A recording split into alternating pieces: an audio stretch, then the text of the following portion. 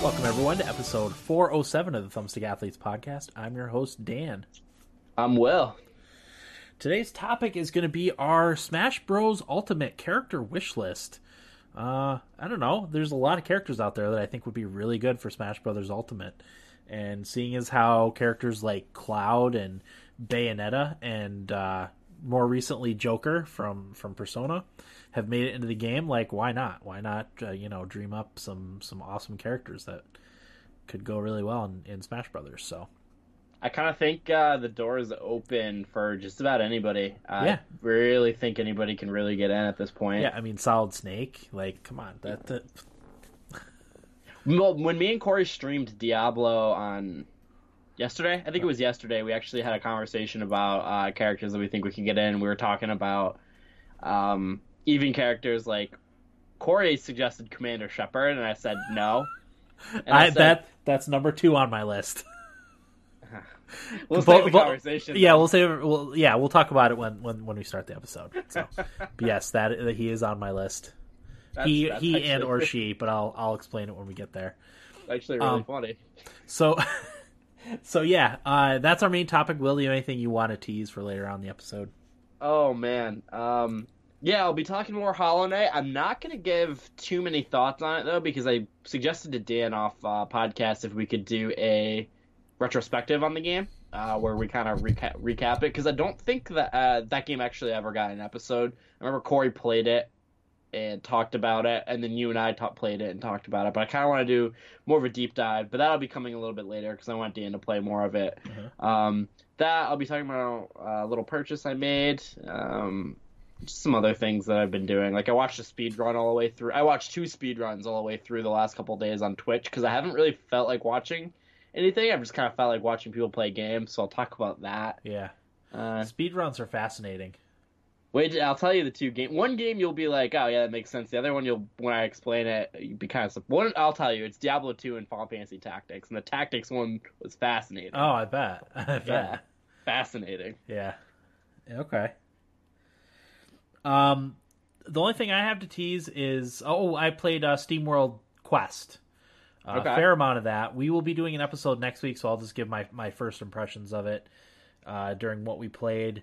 And then we are going to be, after the episode, we recorded last night, we recorded our, after the episode, Game of Thrones recap for Season 8, Episode 4, The Last of the Starks. So that will be plugged in at the end of this episode after the outro credits, just like every week. And it's already up on YouTube if you'd rather watch the video. It's me and my wife and Corey again talking about that. So that's there. I don't think of anything else I want to tease, so let's get into the episode. So, Will, go ahead. Who's your first character that you want to see in Smash Bros. Ultimate? So, my first one, and I have talked about wanting him in the game, and that is the Ghost from Hollow Knight, and that's the character you play as. I don't really know what his actual name is, but Hornet calls him the Ghost, so I will call him the Ghost as well. But your main character from Hollow Knight, and I think this would be an amazing character to add to the game for a couple of reasons, because when we get to the Commander Shepard argument, like, people want Commander Shepard and Master Chief and stuff like that. When I look at those characters, I don't think of Nintendo in any way, shape, or form, never been on any Nintendo consoles, so on and so forth. Hollow Knight, the only console it launched on was on the Switch, so it has that tie, and I think that would be a big boon for indie games to get a character like that. Not to correct you, but I believe Mass Effect 2 and 3 are on the Wii U. Really? Yeah, at the very least 3 is on the Wii U. I'm going to look that up right now, but I'm almost positive. I think you're right, because I want to say on this very podcast we've laughed at that, saying, oh, it was the third one, because we said who in their minds would buy Mass Effect 3. Buy Mass Effect 3 straight up, yeah. Wii U. Yeah, you're right. But yeah, I think that would be a really cool character, and I think there's a lot of potential for the moveset. Like, there's a lot of cool abilities that you get in Hollow Knight the deeper you go into the game, and there'd be a lot of... Like, I think the Hollow Knight character is an adorable-looking character, too. He can fit in perfectly. He can be a little bit taller than Pichu, and I just think there's a lot of potential there, and I'm full aboard the Team Cherry hype train with everything they're doing right now. So, Yeah. I would say my most wanted is the Ghost from Hollow Knight. Cool. So, I didn't put mine in any particular order. I just kind of plopped them on a list. So, my first one, and like you talked about with Hollow Knight, my first one on my list was Cuphead and or Mugman from Cuphead. okay. They're actually the two characters. I put Cuphead and the Hollow Knight character on the image for the episode that's going to be on the YouTube thumbnail and stuff. So, because I knew you were going to say that, That's not a surprise. So we'll get those two out of the way right off the bat. But I think Cuphead and Mugman are a good fit. They just came to the Nintendo Switch. They're fighting characters. They have jump moves and all these different weapons that you can equip on them that would easily translate into Smash Brothers. I think it would be really cool, especially if they could kind of keep the art style that it is, and almost make it look like a two-dimensional character and like a more three-dimensional looking. I know it's only 2D, but there is a precedent with that with Game & Watch. So Game & Watch, exactly. It would look like that. Definitely, it can be done. Yep. So I thought that would be a good fit. So I actually also have Cuphead. I think Cuphead would be a really cool character. Also, once again, that kind of ties into my argument for why I think the Ghost should be in. It'd be huge for indie games to get a character like Cuphead in. I think that would be a really cool and unexpected move for Nintendo to do that. Yeah, definitely. I'm almost tempted to get Cuphead again just because I liked it a lot. It wasn't convenient to play it on the PC, but the Switch just makes everything that much more convenient to play. So that's off topic, yeah. But anywho, who we got next, Will? Next, I have Sora from Kingdom Hearts. I think this one, out of every single character on probably both our lists, I think this one's the most likely of actually happening. Yeah, I could see that. If you told me Nintendo's going to do a direct tomorrow and Sora will be the character they announce, I would not be surprised. I think there's even been rumors of Sora potentially even being in the game. It's just with Kingdom Hearts, it's very fantasy-like. It's got that Disney tie. I don't know. I just associate it with something Nintendo would do. They're going, it seems to be the route of third-party characters, and I think with Cloud making it, Sora just seems like a natural fit to be able to be added in. Square Enix, so. Yeah, Square Enix. That's they've already worked together. I had Sora on my list too, actually. So yeah, I think it would be really cool to have Sora in there its final Smash if they can get it with Donald Duck and Goofy. Oh, that would be fantastic. Yeah, it'd be cool, right? It would be very cool. So I have Sora. Yeah, that's my next one. So next on my list is Commander Shepard. It would be the default Commander Shepard and or default FemShep, as they call it. I don't know. I would just love to see Commander Shepard in Smash Brothers. That would be the most shocking move ever. It would probably have to be the Biotics. It would probably have to be the Biotic version, only because I think you would have to use the Biotic jumps and stuff to be able to make Commander Shepard jump as high as some of the Smash characters. But I don't know. You could make it a mix of the different classes. I don't know. I think it would be sweet. Yeah, I mean, really, I don't think the play style of Shepard was ever. They have a canon version of that. I think there's no he's an infiltrator, he's a biotic, he's a blah blah blah blah. So you really could do anything you wanted with that. Yeah. I thought that would be an interesting fit, especially if EA wants to kind of get hype back around Mass Effect. That would be a good way of doing it. Is putting Commander. I mean, I know Commander Shepard's done and gone, and there's not going to be anything more Commander Shepard related to Mass Effect. But I think that would be awesome. So to kind of recap the conversation that Corey and I had on Tuesday, what I thought. So he said he wanted Commander Shepard, and I was like, Matt, I don't know if I would like that. And he said, why? And I told him, I was like, so when I look at it, a lot of the characters that have been added usually have ties to Nintendo, even if it seems like they don't. You know what I mean? For example, Final Fantasy VII, Cloud was never on a Nintendo console until they got released. I think Switch might be the first one, right? That Cloud was on? Yeah, I think so. Yeah. So like Nintendo console. there was never really a precedent for that, but I was thinking to myself, I was like, well, okay, and I was explaining to this for whatever reason, Square Enix and Nintendo just seem to go together and work together. And then he brought up Snake, and I said, well, Konami, Nintendo, both Japanese, like that makes sense to me.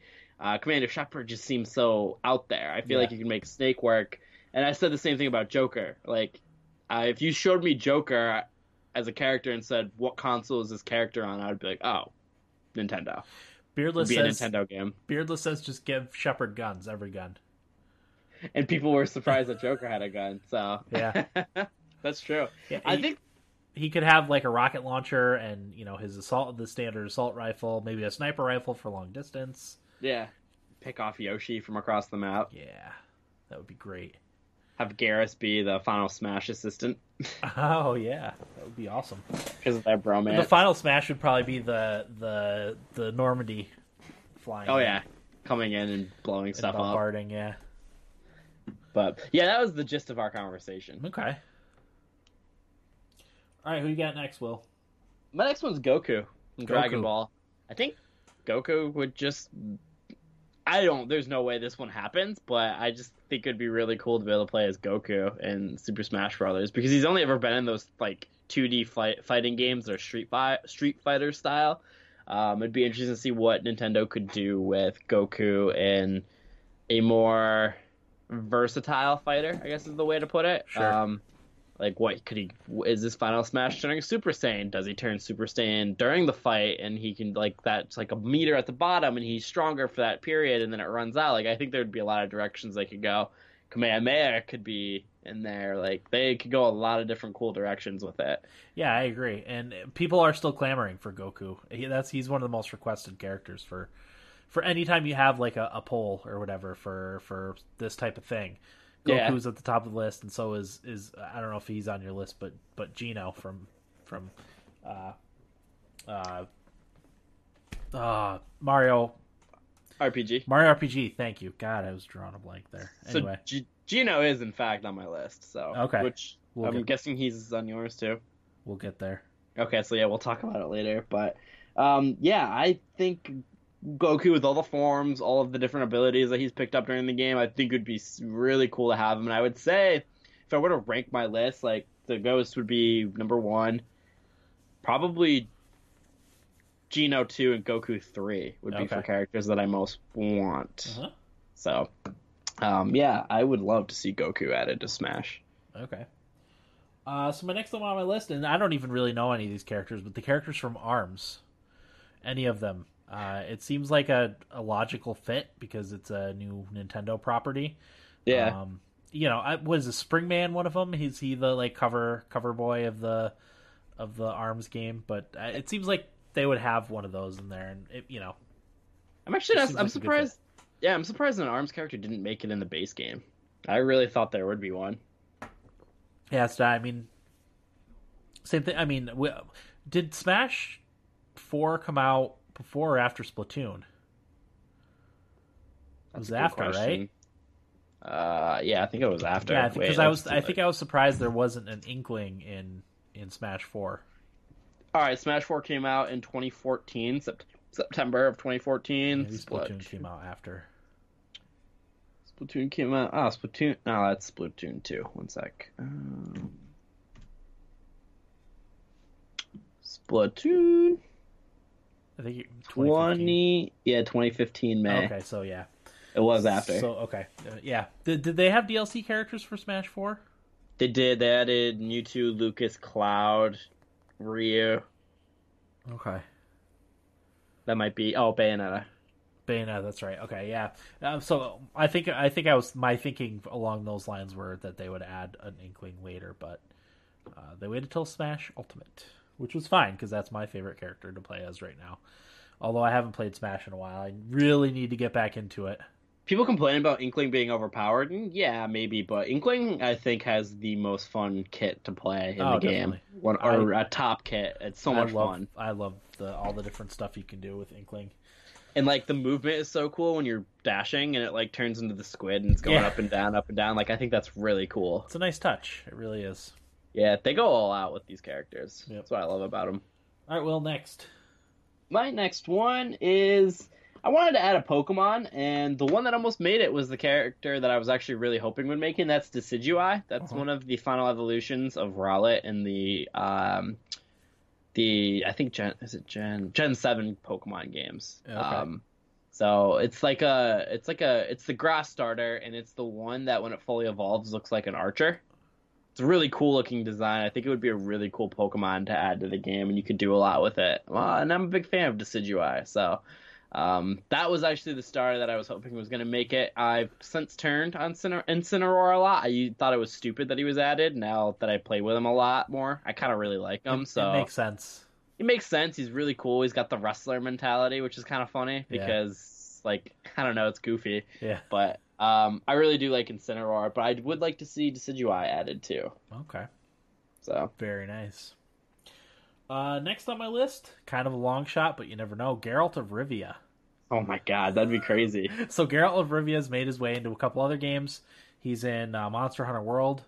He's in one of the fighting games now too, and I can't remember which one it is. Soul Calibur. Soul Calibur, thank you. Yep. So I would love to see a Geralt of Rivia in Smash Brothers. You could have his different swords that do different things. The silver sword and the regular sword. You could have his sigils that I think they're called sigils. His magic powers that he uses. Hmm. I think that would be fantastic. That would be super cool, to be honest, to see it happen. Because Geralt of Rivia is top character for me. So Yeah, yep, that's next on my list. that would that would blow people's minds if that I, happened. I think it, I think it would. I think it would. Probably it would break the internet. It would break the internet. Yeah. Geralt with a bunch of Nintendo characters fighting. But once again, they're going third party. It seems for a lot of their stuff. Really, I don't really know what to expect going in. Yeah, I mean, I don't think anyone expected Joker to be from Persona 5 to be one of the characters in Smash Brothers at all. No, and like if that leak is true, where it's like Doom Guy is being added, like that, Yeah. that's out there completely. So Okay, go ahead, Will. yeah, so my next one, this is a long shot because he's an assistant trophy in the game, but Skull Kid from Majora's Mask, Zelda, Ah, really, really wanted this character to be added. I have since given up hope because he's an assistant trophy, but I thought like he would have a really cool move set to be in the game. yeah. And I don't know if you remember, Dan, that Grinch leak or whatever that happened before the game Yes. came out, and Yeah. Skull Kid was one of them, and I was like, yes, like so pumped. And then like when they just showed off that final trailer, him being an assistant trophy, I was so sad, Yeah. so sad. Wasn't Minions supposed to be in Smash Brothers too? Like one of the Minions or a trio of Minions? I can't remember everybody that was in that leak, but it was a lot of like oddball characters, maybe like that Banjo Kazooie as well. But it also had characters that people really wanted, like Isaac, moving from assistant trophy to a playable character. Um, all those, and people were losing their mind because they were so excited, and that turned out to be fake, and people were so sad. Yeah, and then they levy death threats at the Nintendo developers. It's like, Which why? that main developer For a that leak. makes the game puts in so much work. I would Yeah. never ever be unhappy with something he does No. in Smash. So, but yeah, Skull Kid. I would be pumped for Skull Kid. Yeah. Next on my list is Spyro. Yeah, I have Spyro too. Okay, yeah, I would love to see Spyro on Smash. I mean, it's an obvious fit, I think. Yeah. The little bit of flying that he can do, the charge, the fire. You could probably add in a few more attacks for him, and it would be an easy conversion to have Spyro be in Smash Brothers. Honestly, like we keep hearing the rumors too that the Spyro trilogy is going to be put on the Switch. Oh. They have a Nintendo Direct. They announced Spyro's going to be coming to the Switch, and also, oh yeah, Spyro's going to be one of our DLC characters. You know what? Out of third-party titles, I think that one's pretty plausible of actually could like happening. Yeah, I think so And- too. Is there any is it bipedal or quad pedal? Is that when it's on four legs? Yeah, quadruped, yeah, Quad- something like that. Is there any four-legged Duck Hunt? Okay, so Duck Hunt. I was wondering how it would be. It'd be interesting to see what they could do Yeah, because like every character stands on two, so like having Spyro would be even cooler because Yeah. he would be on four. And Duck Hunt doesn't really do much close. If you're playing Duck Hunt well, he doesn't do much close combat fighting. So Right. Spyro would probably be a close combat fighter. Yeah, he would because of the charge and stuff that he does. Yeah, his B Um, move would probably be the fire, but that would be it. there's Bulbasaur, or is it Bulbasaur? Yeah, Bulbasaur. It's As Ivysaur, sorry. Ivysaur. Okay, yeah, it's the second evolution. Yeah, he's the only other one, right? I can't think of any others that are on all Yep. fours. Yeah, I think Duck Hunt and Ivysaur. I'll break the Switch out real quick while Yeah. we continue talking because I am curious, but Okay. I think that's it. Yeah. Well, while you're doing that, I'll say the next one on my list. Characters from Octopath Traveler. Excuse me. I specifically had Primrose. Didn't even think about that. 'Cause That she would be was- a good She fit. was my main. And for this one, even if you didn't want to necessarily do the 2D art form, if you make a 3D version, what is it? Like a chibi version of the Octopath Traveler characters. Like I said, specifically Primrose because she was my main in Octopath Traveler. But I think that would be cool. It'd be a good fit. That's I didn't even think about that, but Dan, I love that idea because you could do a lot of cool things with that too. With the art style, you could make it the sprite based fighter, or you could make it a realistic but chibi. Like you could do a lot of really cool things with that. Yeah, I really like that idea. Yeah, I think it'd be neat. So I what are you wonder- coming up with? I'm booting up the roster right now, so I'm looking through it. Pikachu and Pichu run on fours, but That's they right. stand. So I don't really count them. Right. Looking. Yeah, because Spyro's on all fours at all times. Yeah, Excuse me. I think, yeah, it looks like it's just Duck Hunt and Ivysaur. And Ivysaur is only one part of A trio. Yeah. So yeah, I mean, Spyro would be totally different from anything. That would be really cool. I love that idea. I mean, they have Piranha Plant, who's in a pot running around, so Yep. anything. But yeah, so that there's only two characters that are on Force. Okay. Who you got next? Rivali from Zelda. That's my favorite. I forget. Are they Guardians? the world? Yeah, they're the champions. Champions. Yeah, that's right. He's my favorite of the champions. He reminds me a little bit of Falco. He's kind of got that attitude that Falco has, and I just like his design the most. I like the bird design of the people in Rito Village. Yeah. I think he looks really cool, and I would be really pumped. I actually thought that they might add a Breath of the Wild representative in this game, and I thought probably the one that they could do the easiest would be Rivali, and that happens to be the one I like the most. I would love to see him get added to the game. That would be cool. Um, They could do any of them, and I think it would be awesome. But yeah, Rivali was my favorite of the champions too, just because of his sass and cockiness. And I'm looking at like fan art pictures of him. Like they make him look so cool. Yeah, that would be great. I saw some people wanted him the champions from Breath of the Wild 2 as possibly being assist trophies. I'd be for that too if they added all four of them as assistant trophies. I would rather they were just characters in the game. That would be way cooler. I think the only problem with Rivali is being so similar looking to Falco. Yeah. Because he's got the blue fur with the white like tint to it, so like I could see that, but I think he would be the coolest character to add in. Yeah. So Agreed. yeah, Rivali. Okay, next on my list is 2B from Nier Automata.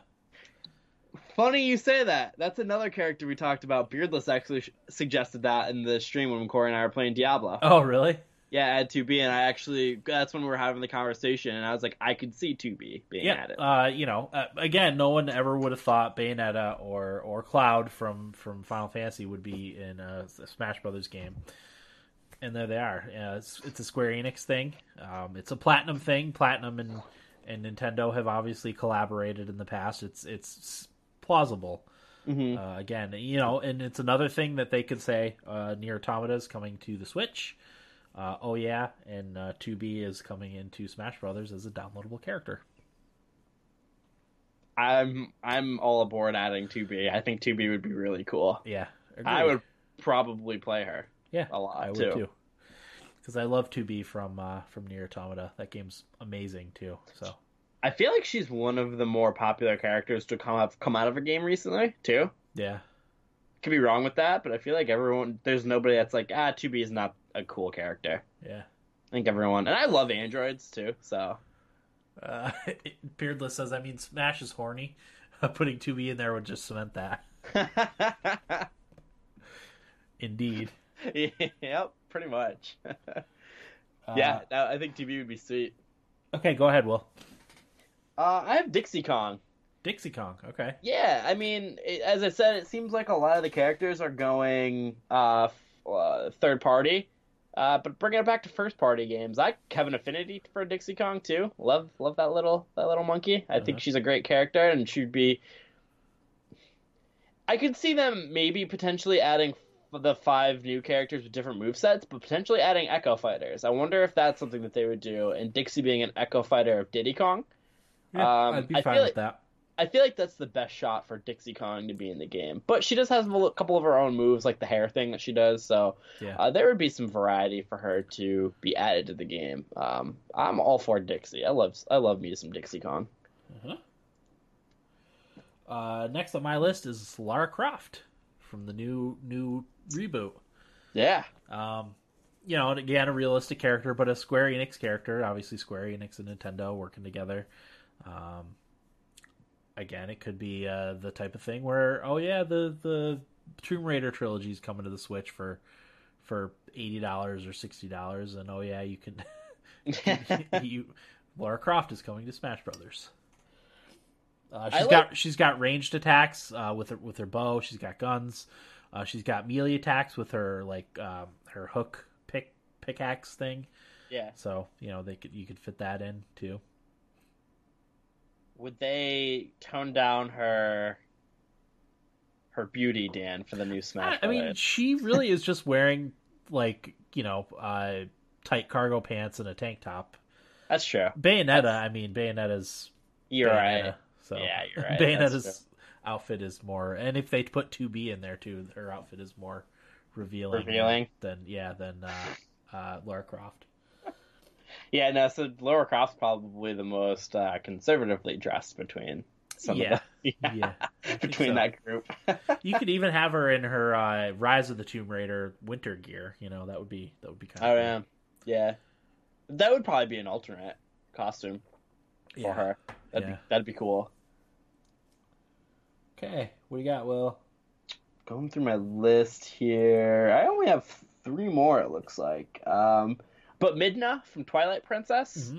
Mm-hmm. She's an assistant trophy, so that probably won't happen. But I out of all the series in the games, I could come up with probably the most Zelda characters to add in, and I think she'd be a cool addition. She could turn into the wolf too to do some cool stuff with that, or she could be riding the wolf to add another one of those characters that's on all 4s. I think that'd be cool. She has a thing where that darkness comes out, makes a hand, and does attacks like that too. So you could be doing some cool things with that. Twilight Princess was my favorite Zelda game up until Breath of the Wild, so I always really had a soft spot for that game, and I really liked Midna, so I think she'd be a cool character to add in as well. Yeah, I like it. This one will probably be no surprise, but Master Chief. Microsoft and Nintendo working together a little bit now.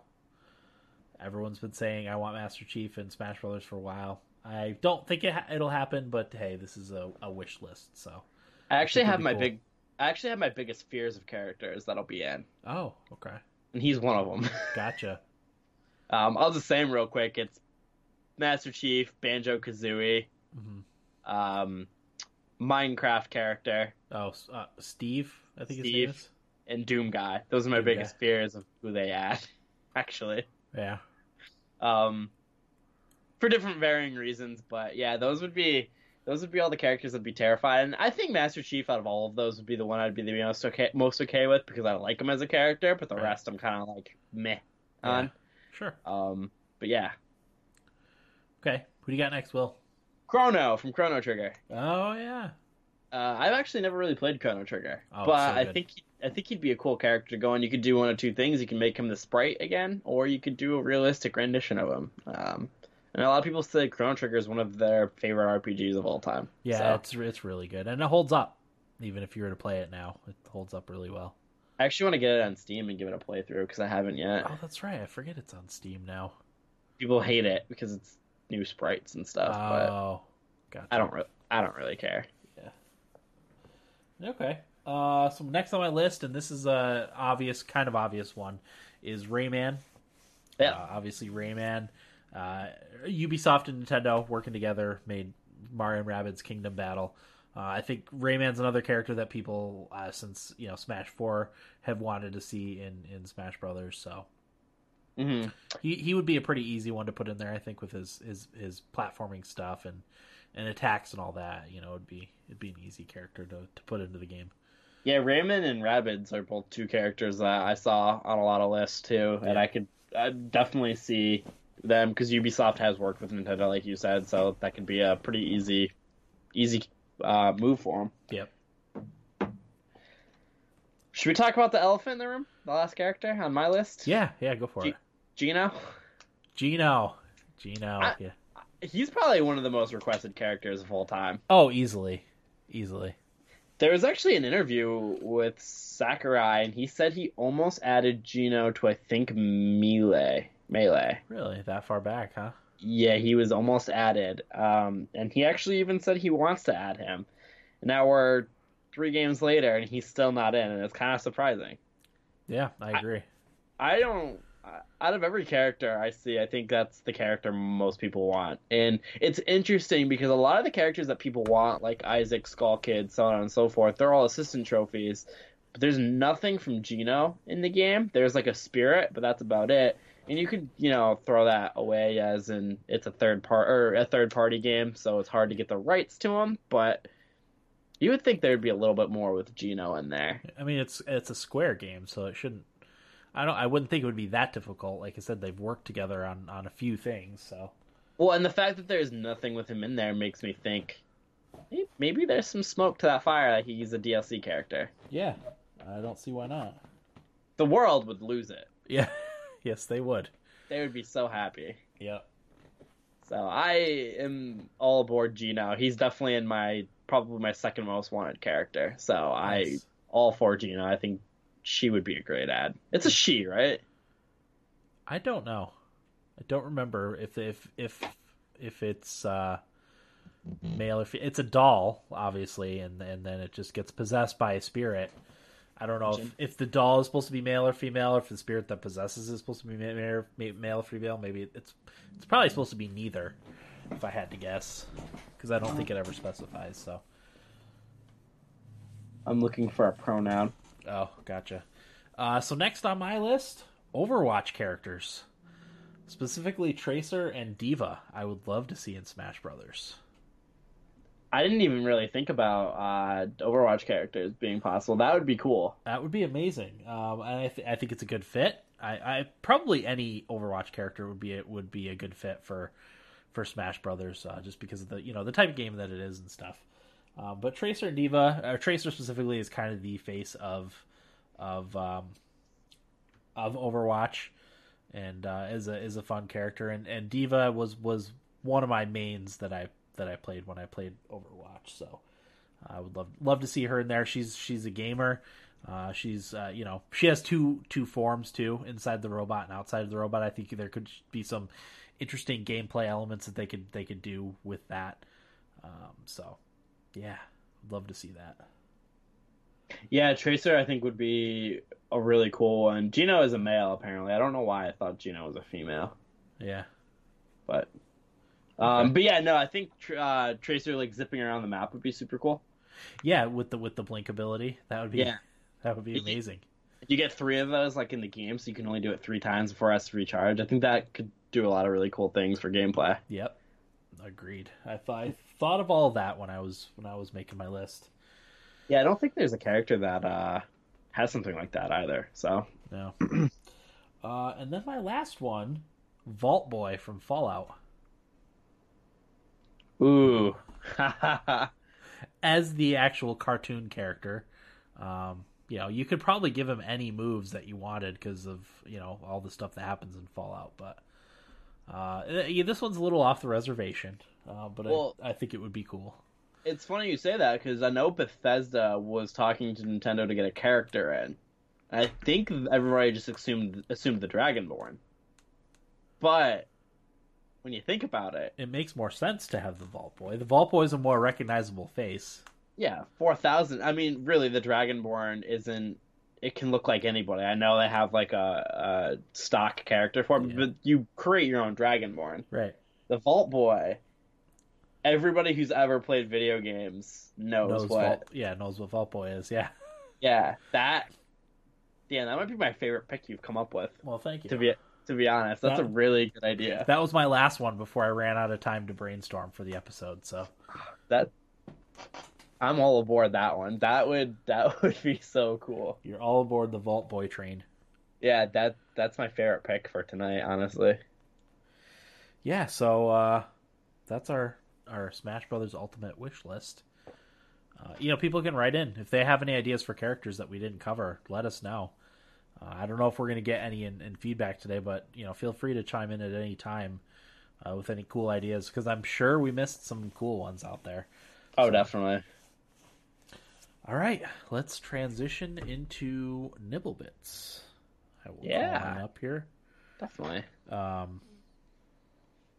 It's been a slow news week. It has been. I tweeted a couple earlier, either late last week or earlier this week, and then I did a couple today. So, because I try not to get too far behind on Nibblebits, and also if I don't tweet them and read them back later, I forget them. So, so my first one is that Platinum is going to start self-publishing its games so that it can make sequels. Because apparently the one-offs don't do all that well. They talk specifically about The Wonderful 101 and Vanquish. Despite being very positively received, there was no interest in having a sequel. So if they self-publish, then they can make their own. Talk about Bayonetta 2. Luckily Nintendo liked Bayonetta enough to swoop in and save the Bayonetta franchise. Otherwise, that probably would have been a one-off too. Obviously, Nintendo is responsible for Bayonetta 2 and then Bayonetta 3 that's coming before too long. Yeah, no, I never really thought about it, but yeah, a lot of their games are one-offs, aren't they? Yeah. Yeah, I mean, if they're in the position to do that, I think that'd be awesome. I'd like to see more sequels. Like The Wonderful 101 was a really cool game. It was a very cool game. Oh, yeah, but Beardless brings up that Bethesda was accused of plagiarism. We'll have to talk about that. I did read that headline. I didn't look more into it, but we'll definitely talk about that. While you continue Nibblebits, I'll look into it real quick. So my next one, not really gaming related, but I love this so much that I decided to share it. It's that the Hardcore History host Dan Carlin he's doing a virtual reality project where he tells stories in virtual reality. I watched the trailer for it. It's World War One, and it's like in a bunker, and it's Dan Carlin like reading letters from people from World War One, and it's amazing. I'm hoping this comes to like VR that I can have, like cell phone VR. I don't know that there's much interaction with the environment you can do with it, but it was really cool. So if you're interested in that at all, be sure to check it out. It's called War Remnants. Oh, War Remains. I'm sorry, War Remains. War Remains with Dan Carlin. Yeah, they're called Immersive Memories. So definitely check that out. It's very cool. Dan Carlin's Hardcore History is one of my favorite things. It's right up there with Game of Thrones with how much I love it. So was it Corey who did a delightful impression of him? Probably. I could see that. Yeah, I think it was Corey. Next up on my list, there's a U.S. senator who is trying to get loot boxes sold to children banned. It would make it so that in-app purchases, because in-app purchases essentially entice kids to gamble.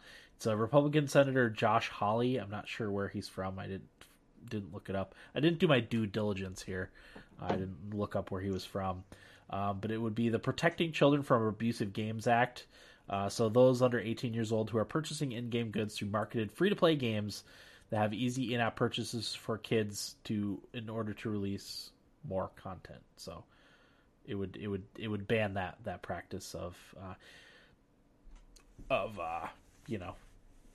preying on kids, essentially. I think they mentioned Candy Crush Saga specifically as one of the games that is meant to prey on kids. In a statement, Holly said, social media and video games prey on user addiction, siphoning our kids' attention from the real world and extracting profits from fostering compulsive habits.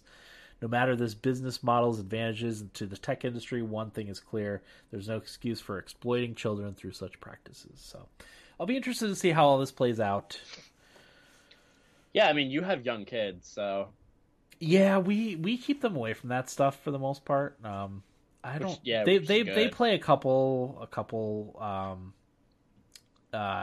like tablet phone games, but it's stuff that we have to like pay for in advance and doesn't have microtransactions. For the most part, they just play regular games. My son obviously plays his Switch all the time, and my daughter plays Mario Kart and, to a lesser extent, Mario Odyssey and Breath of the Wild. So I'd much rather have them play those than anything on the phone or tablet. They've done a little bit of Angry Birds in the past, but again, Angry Birds is a game you buy up front. And to unlock levels, and that's that. I think they have microtransactions now, but I don't know that for sure. It's been too long. I mean, why would you want to play a dumpy mobile game when you can go play Breath of the Wild? Well, that's just it. Especially, and I understood the argument in the past that, the mobile games are easy to access and stuff, but now you can take the Switch, like, literally anywhere. I would much rather play that than... Because I downloaded and played the Elder Scrolls Blades beta, and I thought about maybe doing an episode for it. I don't know if we're going to do that or not, but, I'm like, why would I play this when I can have my Switch with me anywhere and play? Right now it's SteamWorld Quest. Yeah. Much rather play that. It's got the full controls. It's not crappy touchscreen stuff. So there's a full fleshed out game in there. Yeah, exactly. So yeah, there's that. And then my last little bit is that all digital Xbox One launches today, kicking off a new era of Xbox. It is apparently available for, I believe it's $250, which was a lot more than I expected it to be. Because I'm pretty sure we got our Xbox. It was around Christmas time, so it was on a deal, obviously. But it was $200 for a one with a Blu-ray drive and everything in it. So I thought $250 was a bit much. I don't know if I would be all for a digital only console. Yeah. I mean, the problem is, and again, unless they make all the games like tied to your account backwards compatible, you run the risk of losing access to all that. We're lucky that we get to split games. If it was just me straight up buying digital games at full price, I wouldn't do it. Yeah, imagine all the money you would lose out if next gen. Yeah. Yeah, because it makes it. I don't mind buying. I've talked about this plenty of times. It's beating a dead horse, but I don't mind spending the money on Steam to buy digital games because I will always have them. I'll always have a full on computer in some capacity, so I'll always have access to those games. And it makes me wonder for the next two consoles, are they going to make you wait for the backwards compatible stuff, like from PS4 and Xbox One to the new consoles, like they always do, or is it going to be something that's just going to be starting right off the hop? Because I think it's kind of ridiculous to have to wait every generation for games to be backwards compatible. Yeah, I don't know. I think they'll make it so that that games will transfer over, because I think that was a big complaint of people with console gaming. That was one of my biggest complaints with console gaming. I'm pretty sure I had heard the new PlayStation will be backwards compatible with PlayStation 4 games. It should be. It should be. I'm just hoping it's not, you need the hard copy to be able to play the games, because I don't understand why it's all on Xbox Live and PlayStation Network. Like, why can't your digital games just be on the same account to the new system? Yeah, be unlocked on your account, yeah. I don't know. I don't get it. I'm also not a console architect, so I don't know. Right. But don't know the technicalities of it. That's all I got for Nibble Bits, so go ahead. One is Ubisoft accidentally leaks Ghost Recon Breakpoint.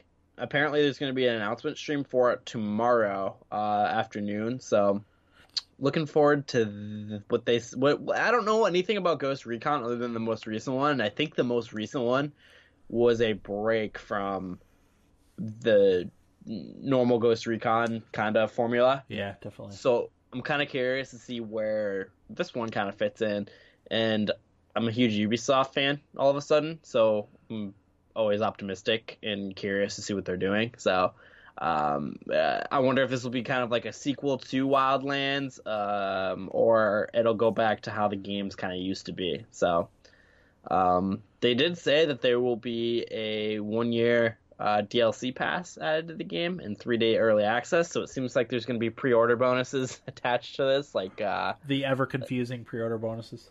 Yeah, I mean, Dan, if you pre-order at Best Buy, you get this, but if you do it at GameStop, you get this and this. So that's coming out. Next is Dead Cells, which is a game I really need to get to. It's coming out on mobile. iOS first and then Android later. It'll be $9.99 and coming this summer. So pick that game up. I won't be getting it on mobile, but if that's your only platform, get it, because I guess the game's really good, and I definitely plan on playing it because I have it on Switch. So nice. There's that. And I don't know, Dan, did you read the article on Kotaku about people having PTSD from Mortal Kombat, the developers? No. Apparently, one of the quotes from it was talking about people making the game having to watch like graphic videos of all the violence to see how they can incorporate it in the game. One of the quotes, like in it is actual violence. Yeah, one of the quotes is you'd walk around the office and one guy would be watching hangings on YouTube, another guy would be looking at pictures of murder victims, and someone else would be watching videos of cows being slaughtered. No, thank you. The scary part was the point whenever we got new people in the project and they got used to it. I definitely hit that point. Oh, man. I guess this one worker got diagnosed with PTSD. Yeah. From seeing all that. That could definitely screw you up mentally. I could totally see that.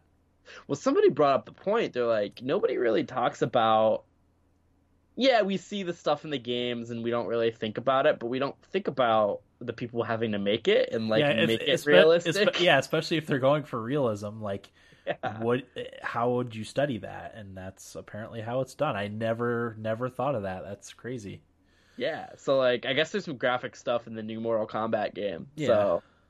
So, yeah, that's interesting because really, like, some people, like, it's like when people who join the military. Some people come out fine having been through combat. Yeah. Some don't. Yeah. It would be no different in a studio developing games having to see this. Sure.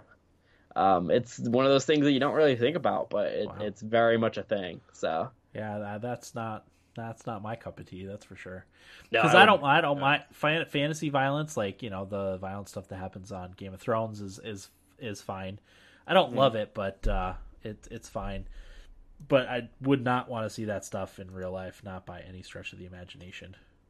Yeah, and I think NetherRealm, which is the developer of Mortal Kombat, got in trouble with allegations of sexual harassment. On top of there's like a walkout going out at Riot Games for the female employee. There's a lot of stuff going on with female workers and being mistreated in the workplace. It's terrible. Yeah, you kind of think like you thought games would be better than that, but apparently it seems like it's not the case. Seems like it's not, which kind of blows my mind how in 2019 we still have issues with that, but yeah. That's a topic for another day. Yeah. And Bethesda, with the investigating plagiarism accusations. So apparently their new expansion, Elsewire, in an effort to promote the new Elder Scrolls Online update, Bethesda's Netherlands studio published an unnamed ESO-themed tabletop RPG adventure based on the rules of the 5th edition of the Wizards of the Coast Dungeons & Dragons. However, it was more than just basic rules. The studio appeared to have copied it in its entirety. So the adventure for that 2016 Dungeons & Dragons edition, Wizards of the Coast, got copied by Bethesda. Huh. So that's nutty. There's that. They pulled it, had to put out a statement. Dupes. But you're better than that, Bethesda. What are you doing? Yeah, I don't know, man. Like, what happened? Don't know.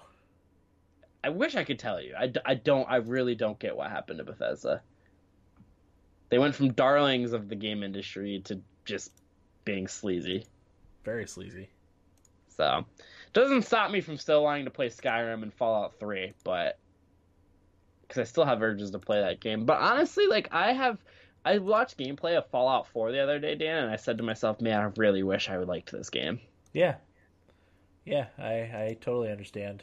I liked it, but that was me. But Just because of the improvements of the gameplay. yeah, the gameplay is a lot better, but there's so much taken from it. Yeah. But that's it for me on Nibbly Bits. Okay, how's your week, Will? Good. I made a Sorry, purchase today. real quick, I had some computer kerfuffle that I had to fix. So You're ahead. fine. Go ahead. Do you need to take a break? No, that's just why I was a little distracted for a second there. My computer was running out of hard drive space, so And I ran about Bethesda every couple episodes, so yeah, gotta have that. So it's anyway, tired. Well, it's tired hat at this point. But, sure. Okay, go ahead. made a purchase today. I had some GameStop credit, quite a bit of GameStop credit actually. So I was like, well, I'm kind of bored. What am I gonna do with it? Went and got a PS4 Pro Nice. with some games. So I kind of want to ask the people who are listening in the chat and people who can chime in later. I have the options of playing Horizon, God of War, or Persona 5 to start. Which one should I play? Of the two people that I've asked so far, Dan and one of my friends, Dan said Persona, one of my friends said Horizon. So I know Horizon and God of War would put the most use out of the 4K stuff that I got going. So those are potentials. Persona 5 is a game I really want to play. The main reason why I say that one is because none of us have played it. No, there's not been a conversation about Persona on this podcast ever. All of us played Horizon. Most of us played God of War, but yeah, no one's played Persona yet. So what I'm thinking, because Beardless says Horizon. Mm-hmm. What I'm thinking is I might dual play Horizon and Persona because they're two totally different games. I'm gonna have some free time because school's finishing up here soon, so I might do those two at the same time. Nice. And just kind of go from there. But that's what I did. But it's funny, I was telling Dan, the two games that I play first on the Pro, the new edition of Persona 5 is coming out soon. See, the thing with that was I got I think it was like $18 in the store. So like that was so cheap that I was like, I'll just get that, and then if there's any DLC, I'll get that later. And I'm also very impatient, so that's another reason why I got it. But I was telling Dan the first two games that I played on my freaking Pro were Hollow Knight and Dynasty Warriors 8. Sure. Really put it through the work, so I did that. I've been bored. I've been on Twitch the last couple days. It's kind of nice. Like, I don't like to have TV shows on while I'm doing work in the background, so I like to put Twitch on. Yeah. And I watched a full speed run of Final Fantasy Tactics and Diablo 2 within the last 2 days. The Final Fantasy Tactics speed run took probably around 4 hours, and I saw most of it. I did not see the very ending, but it was really interesting how he did it because God of War, I wouldn't recommend it, really. Okay. Why is that? Why is that? Fill us in, Beardless. Because I haven't played it, so I can't comment. I enjoyed watching some gameplay of it, but I never played it. the 2 hours I played it, I loved it. So Yeah. that's a game I want to get to. Maybe And it's too much of the same thing. I can see that. Yeah, let us know, Beardless. But yeah, the Final Fantasy Tactics speedrun was really interesting because I was thinking maybe like there's a glitch where you just skip through most of the game and whatever. But what happened is the guy who was playing it had, I think, I used 3 characters other than Ramza, and it was 2 wizards and like a summoner. And he did the job point glitch. I don't know if you're familiar with it, Dan, but like when you go to select it, you hold down, I think, square and move the controller stick down. What it does is it slides the screen down like that, and it gives you max job points that you can get, and that's enough to master the class. Oh, really? So you do that glitch. So yeah, there's a glitch involved, but he actually played through all the levels, and like he knew the movements on the tiles to put everybody where the enemy would move a specific pattern and like either defend or not attack. So he did that, and because he did the job point glitch, he was able to get really powerful magic right off the bat and kill enemies in one hit, and like had enough speed built up to where he could kill like cast like start casting the spell and then the next turn immediately use it. Huh. So like he did that and worked his way through the entire game, and it was really cool to watch. And like I hadn't seen Final Fantasy Tactics in action in a couple of years. I usually do a yearly playthrough, but I haven't. So I saw that and I was like, man, I want to play it. Still waiting on the Steam port though. Sure. God of War is a game that is fundamentally about an angry father yelling at his son until he no longer feels empathy. Okay, I can dig that though. It's different.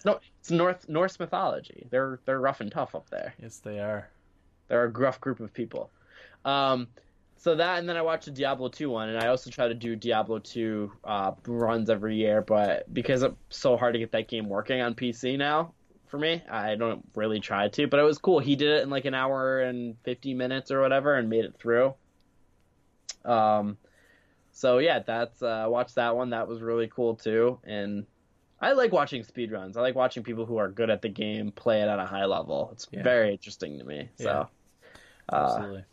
And it's funny, the guy who was playing the game was actually a fan of the Dallas Stars, and they had lost while he was doing his speedrun. Oh, no. So he was trying to comment on that and do a speedrun at the same time. So that was pretty funny to see. But other than that, I'm done with school in like a week and a half, so I'm excited for that. And yeah. Very nice. I don't think I don't have too awful much to talk about. I found myself not able to carry on with life all that well while Game of Thrones is in its final season. It's just demanding all my thoughts and time, and pretty much any free second we get, we watch the latest episode, the wife and I. So yeah, that's pretty much dominated my thoughts. I did play some games this past week though, which was nice to get back into that. Which I'll talk about in what we played, but I don't really think I have anything else to talk about. So, yeah, we'll get right into what we played. So I played SteamWorld Quest. Corey's been recommending this one for a while. What's the other game that he played that's similar to SteamWorld Quest that he recommended us that's coming to the Switch soon? Slay the Spire. Slay the Spire, thank you. I'll definitely be getting that when it comes out. So SteamWorld Quest, it's obviously in the SteamWorld universe. If you played any of these SteamWorld games, it's like steampunk type robots, but this time it's in a fantasy setting with dragons and magic and all that stuff. And it's the side by side battle where you have a deck of cards is your move set. So there's also the deck building aspect of it, which I didn't think I would like very much, but it turns out I really do like it. So. At the beginning of your turn, you pick, based on the cards that you have 6 cards, up to 3 characters in your party. And you mix and match those to varying degrees and upgrade your cards, yada yada. All that deck building stuff is there, buying new cards and adding them into the deck. Each character has 8 different cards that they can have played at the same time. There's also they as you're battling your standard like attacks and or moves build up your I guess it's a steam meter, I don't know what it's called, but you get a little gear for every one, and some of your more powerful spells use those gears, so you got to balance building up your gear power, steam power, whatever it is, and using it. So it's very, very cool game, very, very well done. I probably maybe 6 to 8 hours I've spent playing it so far, and I really love it. I hope to have it beaten by next weekend, or next week. I think next week we're going to do the SteamWorld Quest episode, so hopefully I'll have it beaten by then. If not, I'll be really close. But it's quite a good game. So, and it makes me excited for Slay the Spire. Like I said, I didn't think I would like the card aspect of it, but it turns out I really do. It's very, very strategic. But also with a little bit of luck and chance thrown in there too. So it's quite good. I kind of want to get this, but Corey actually, as much as he likes it, told me to wait for Slay the Spire. Yeah, so, I could see that. If Slay the Spire is better, that's awesome, because that I'll want to play that much more then. Hmm. I actually thought that the SteamWorld game, and the first one was a spelunking game, so I thought the last one was a spelunking game, and I was like, man, they're doing a lot with the spelunking theme. But turns out only the first one was. Yeah, The other game wasn't. Heist. SteamWorld Dig and SteamWorld Dig 2 were those. And then SteamWorld Heist was different. That was like it was like side scrolling, turn based game with like physics where you interact with the environment and like shoot and bounce bullets and stuff. So that's a completely different type of game, and then SteamWorld Quest is a completely different type of game too, which is kind of cool. Yeah, I didn't know that about the game, so Yeah. it's kind of cool. I really wanted to get it, but I might hold off. I don't know. Yeah. So I played that. I played Elder Scrolls Blades, which is the Elder Scrolls Blades beta, which is the full on like adventure thing. I might have played like an hour of that. I did the intro, like the tutorial. Your town is like burning, and you have to chase off some bad guys. Yada yada. You have to rebuild your town after it's all burned down, which I kind of like. But they definitely goad you into buying buying stuff to unlock treasure chests. It's okay. I don't know if I'll play more of it, but maybe we'll do an episode on it if we all play it and play enough of it Hmm. to To talk about it. comment on it, yeah. Yeah. But I mean, it plays okay. You can have it in either landscape or portrait mode. After playing it for a little while in portrait mode, I switched to landscape, and it has simulated thumbsticks, which I thought was a little bit easier than like tapping where you wanted to go on the screen. So the left thumbstick obviously moved you around. The right thumbstick would look left and right. I found that to be a little bit easier. Then you hold the screen to attack. It's simplistic, but I didn't think it was that bad. Just if it tries to suck money out of you, I don't ever like that. So No, nobody likes that. yeah, so that's what I played. I think I played a little bit more Chell. Nothing to talk about there really. Still playing Mario Odyssey too to try to get 100% moons and purple coins. I think Wow. I've got over 700 moons. I'm in the Luncheon Kingdom now, finishing up the moons in the Luncheon Kingdom. So Good gravy, Dan. That's a 700 lot. something, yeah. So yeah, that's all I played. Will, what do you got? So I played and beat Hollow Knight. Hey, you beat it. I'm actually very proud of that because that game's hard. Yeah, oh yeah. So I'll add it to the list.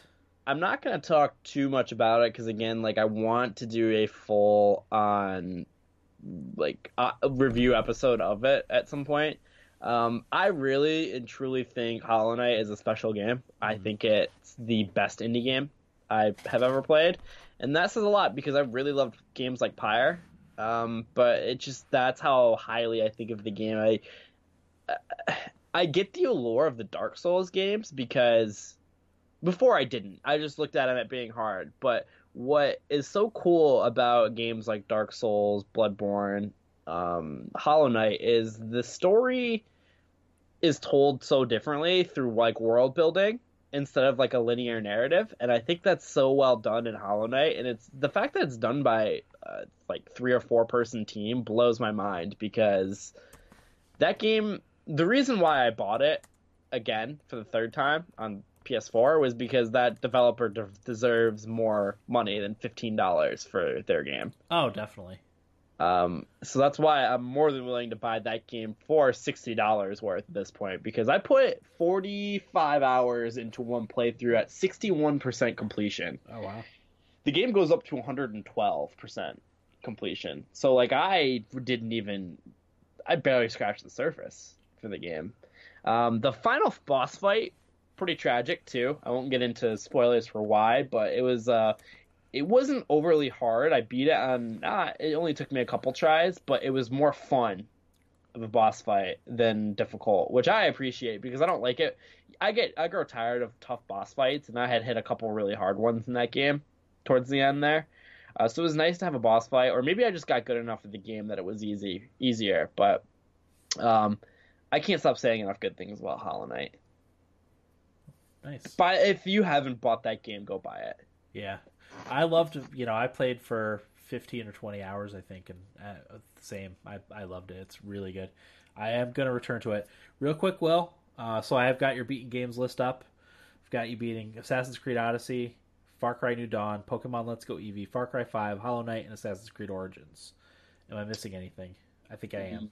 Yeah, let me bring it up. So 2019 games beaten. I've beaten Odyssey, New Dawn, Let's Go Eevee, Devil May Cry 5, Far Cry 5, Assassin's Creed Origins, Mass Effect Andromeda, I think is the one you're missing. Mass Effect Andromeda. Mass Effect Andromeda. Okay. Devil May Cry. Yep. I should have 1, 2, 3, 4, 5, 6, 7, 8 games so far. Okay, yep. Gotcha. I'm doing some work this year. Yeah. We're tied, though. Both have 8 beaten games. We're really carrying the mantle right now after last year being so disappointing for how much we played and beat. Yeah, I think I only ended up beating, I think it was like 15 or 18 games last year. Which is crazy. Remember us like dueling at the top with like 30? 30. I think one year I had like 45 or something like that beaten games in a year. It's like, holy crap.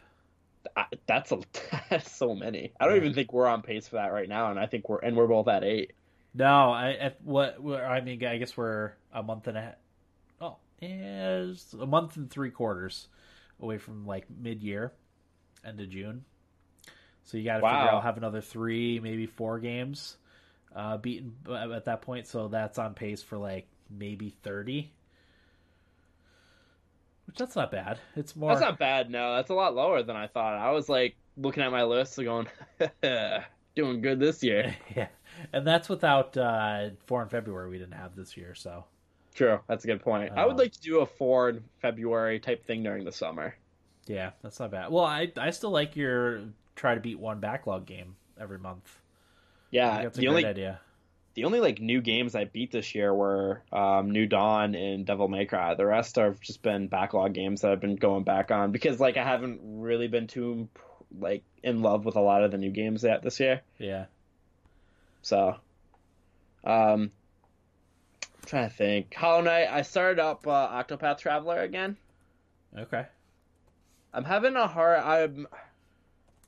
real hard time beating Hanet's final boss, Dan. I cannot for the life of me beat Red Eye because I can't stand when it attacks and makes you confused and blind. Like, I can deal with the blind, but I can't deal with the confusion because if all of the characters are confused, which sometimes happens, I can't do anything and it does more than enough damage to kill my characters by the time the confusion wears off. I don't remember what I did for that, so I can't help you at the moment. So I said, screw it, and now I'm working on... Hanet was the last character, Chapter 4, that I needed to beat in my first party, which was Ophelia, Primrose, Therion, and Hanet. So I'm just working on Alphen, Cyrus, Ulbrich, and Tressa now. Nice. So that's what I'm doing. I think I'm going to look up maximum output builds to like just make sweet characters and just kind of power through it. But that game's awesome. Is there some sort of ability that prevents confusion, or maybe an item that prevents confusion that you can equip? To be honest, it's probably a strategy where I can just like cast like one of the Rune Lord's abilities is where you can transfer runes, and it's where if an ability is casted on one target, so like on your character, you can cast that on all your allies. So there's probably something I can do with that. Okay. I just gotta really sit down and like look at these builds and really kind of dissect it and see what's going on. Yeah. And that's probably what I'll do. I've put in, oh god, how many hours? 75, 80 hours of Octopath Traveler. Like, it's about what I spent on it too. Yeah. I'm considering it a completely like completed beaten game for all of the Chapter 4 done because I don't know if I'm gonna have enough time to go in and try to spend a couple months trying to beat that final boss. Yeah. that end game. So, but Octopath Traveler is still really good. Yep. Totally agree. So other than that, now I'm just trying to figure out like work on Octopath Traveler. I'm having a hankering to play Breath of the Wild, but I'm trying to hold off right now. Yeah, I'm with you. It's in the back of my mind all the time. Yeah. And now with the VR thing that we got, I really want to just try a VR playthrough. I still have to finish my Master Mode playthrough. I've got one more Divine Beast to go, and then I mean, whatever else I want to do, I would probably want to do the Master Sword trials and get the Master Cycle before I beat Calamity Ganon. But yeah, that's always in the back of my mind. That game is just floating around in my subconscious. So actually, I have a question for you about Breath of the Wild. Is it true you have to you either have to delete your save file or work on another playthrough on another account? Yes. Or Master Mode can be on the same. You just switch over to Master Mode, and that can be a different save. Is Master Mode just harder? So a lot of the enemies are a lot more difficult. And their health regenerates, which is not something that happens in the regular version. However, really, the way it works is, for the most part, at the beginning, you just don't fight things as much until you start getting some decent weapons. Okay. I just ran past a lot of guys until I got a decent stock of weapons, and then, once you get your abilities and stuff, it makes it a lot easier. But yeah, it's not too bad. Gotcha. If I beat Hollow Knight, I can deal with that. Oh, definitely. You know what? I feel like playing Sekiro having played Sekiro is gonna help me with when I revisit Breath of the Wild, because I could never get the timing right for the perfect parry or flurry attack or whatever. Yeah. And if I can do Sekiro, all the parries in Sekiro, I could probably get the timing right for Breath of the Wild. So. That's a good point. Yeah, because Sekiro's quite a bit more difficult than Breath of the Wild, obviously. So, yeah. Oh man, Dan, I think that's all I got for game wise. Yeah, I don't have anything else to talk about for games either. Doesn't look like we have any feedback. I'll check again real quick. I don't think people are used to our new recording day yet. So. Or no, it's okay. Everybody hates us. Well, no, I mean, once we switched over to Wednesday, because we used to have a decent amount of people watching live and stuff on Thursday, but I don't think people are used. I'm still not really used to recording on Wednesdays either, to be honest with you. Yeah, I forget to be honest. Yeah, because we recorded on Thursday for the most part since we started. I mean, there would be occasionally days where we did it different, but for the most part, it was on Thursdays. But yeah, for those that don't remember, we record live on Wednesday on Twitch TV.thumbstickathletes. So, yeah. They don't want to win awesome games, whatever. Yeah, no, that's okay. I need to get caught up on the game giveaway anyway, and I said it last week. Oh, well, I'll get caught up, and I didn't. So here we are again. Well, we were going to record a pond hockey after this, but the game's not even close to being done. Yeah. Well, we still can if you want. It doesn't matter to me. It's your call. I'll leave it up to you. I mean, I'll be up, but where'd we leave off? Did we leave off? We covered it. Oh yeah, we did talk about the East, so we'd just be talking about the Blues and Stars, and then Blues and Stars, and then the winner of this game. If there's no overtime, I would be willing to record. But if there's overtime, yeah, that's fine. It'll be a late one. Fine with me, no problem. So, okay. Any other thoughts? Not really that I can think of right now. Yeah, we had a little bit of a shorter episode this week, but yeah. I think our main segment was our longest portion, which doesn't happen that often. Doesn't happen that often. Yeah, I mean, I'm at least glad that I had new games that I played that I could talk about briefly, because I hadn't played anything in a couple weeks, really. And next week, yeah, we're gonna have Corey on, and we're gonna do SteamWorld Quest. That'll be next Wednesday, which is the 15th.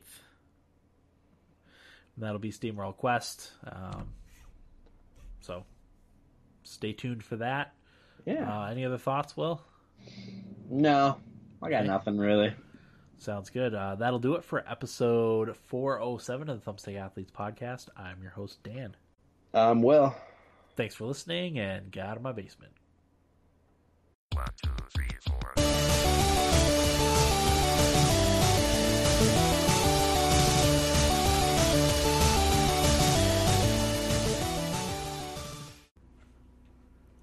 And welcome everyone to our After the Episode, a Game of Thrones recap, and of course reaction. So this week the episode was Season 8, Episode 4, Last of the Starks. So let's get right into it. I mean, the episode kind of picked up shortly after the battle from last week, starting with the outside of the funeral, outside of Winterfell, the funeral pyre scene where they, the characters say their goodbyes to the people that they miss the most. Daenerys whispers something in Jorah's ear, and they light the funeral pyres, and Jon says some touching words. He does.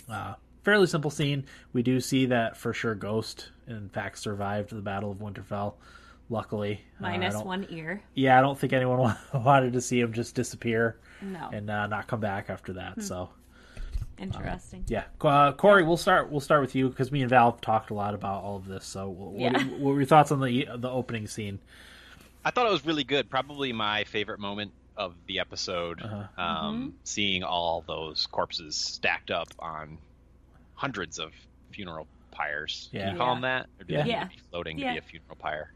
I Did- thought that was a really great moment. Did Go you ahead. notice the huge trench of bodies like way in the back too, like way off in Oh. the distance? No, I didn't. I didn't Yeah, notice if that you either. look in that scene, well, they like zoom out a little bit, and in the back, at least I think that's what it is. It's this big. It looks like those black things where they keep like hay or manure or whatever. Like a It looks like trough. a long like a- black trench, and it's just Yeah. bodies. Well, you have to figure it should be, right? Yeah. Because all those dead that Those, died again. Those are when- probably the when corpses. the Night King passed on. So. Yeah. Yeah. Yeah. Yeah, not much to cover there. It was fairly straightforward. Yeah. Some nice moments. Yeah. I liked how each character had a moment with, like a meaningful character, like Jon with Lyanna Mormont and Sam with Ed and, Sansa with Theon. Like that was nicely done. Yep. Yeah. So moving on. After the battle feast, they're all sitting around and it seems like awkwardly having a feast after the battle. Gendry gets up and starts looking for Arya, and Daenerys calls him over. And Jon and Davos kind of give each other a look like, "Oh boy, here we go. It's Yeah, already and started." Tyrion's like, "Oh crap." But yeah, she legitimizes him and gives him Storm's End, which is a nice moment.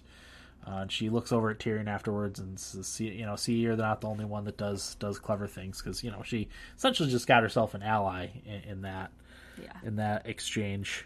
And put down somebody who might have had a challenge for the throne. Yeah, Yeah. could possibly in some way pose a challenge for the throne. Definitely made him happy.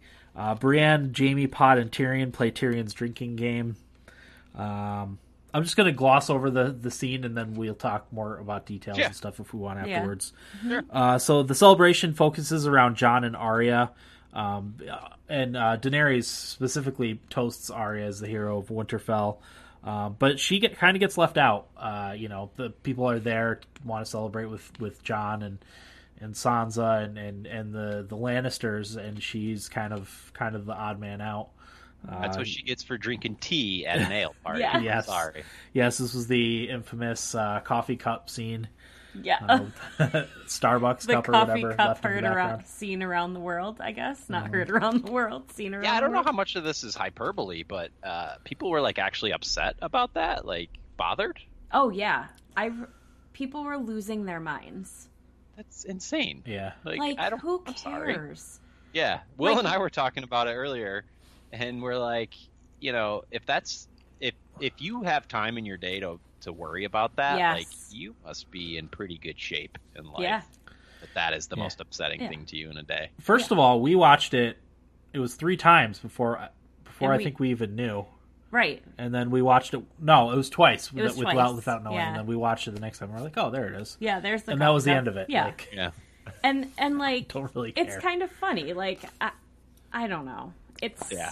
And we were like Dan was saying, and we were saying like in Lord of the Rings, like in one of the scenes, a car drives away in the background. Right. Like you can't happens. be perfect. Like, there's no such thing. Like, calm down. Yeah.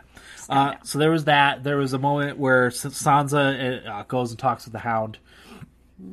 They have a nice conversation, with Sansa, saying, I'm not the same person I was when you offered to rescue me earlier. I've grown since then. Gendry outside pledges his love for Arya and gets shot down fairly hard, but no surprises there. I would have been more surprised if she had been okay with all that. Yeah. Yeah, I would have been very surprised. Jaime and Brienne. Jaime follows Brienne into her room, and they awkwardly get it on. For some stooping. That's right. And then the last scene for the after the battle feast, Daenerys meets Jon and begs him not to tell his family about his true identity. She's worried that it might tear them apart, tear their relationship apart, change things in ways that he wouldn't suspect and she wouldn't expect. So that was the last of the after battle feast. Corey, what are your thoughts? Yeah, so this is probably my favorite episode so far this season. Okay. Wow. I thought a lot of stuff worked for me. It was a lot more Game of Thrones, right? It was a return to form, which was nice. Yeah. And there were a couple of moments that really changed my opinion of certain characters, Dany being one of them. Yeah. I think that last scene you talked about, Dan, added a layer of complexity to her Absolutely. That really worked for me. Yeah. That hadn't prior. I started to pity her. Like I'm starting to feel bad for her. Right. She doesn't have anybody, and even fewer people, which we'll talk about further down the road. Right. Like she doesn't have anyone. Yeah. Yep. She's sort of becoming a tragic character, which is kind of nice. And early on this season, the first 3 episodes, I had complained about her on these recaps, thinking like she's just got to die.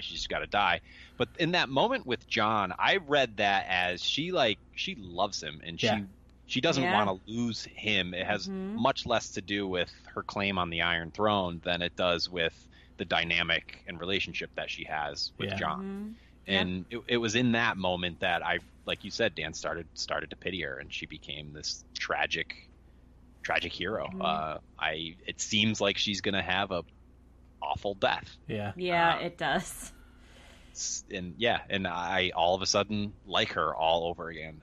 And some of it too is we've really seen her be one certain way, and not only in like her character development, but also her acting. And the times where it didn't work for me previously was when she was with Jon. Like, she was never good at being in love. And maybe it's because they have bad chemistry on screen. Yeah. But after seeing her, I thought she acted that last scene really well. And it kind of reminded me of those kind of awkward, lovey moments she had with Jon. And it made me believe her in that moment. He's the only person, well, not the only person, but one of the very few people she's really opened up to and been vulnerable. Yeah. Yeah. And, she was very vulnerable in that scene, and it really worked for me. Yeah. I agree. Yep. Totally agree. Yeah. Anything else you want to talk about for that scene, Corey? No. Okay. What were your thoughts? Let's see. So a lot of people, or well, maybe not a lot of people, but someone on the internet had a really big problem with Sansa and the Hounds scene. Because that person felt that she glorified rape and was so thankful that she was raped. And I'm like, wait a second. Like, no one is saying that. Yeah.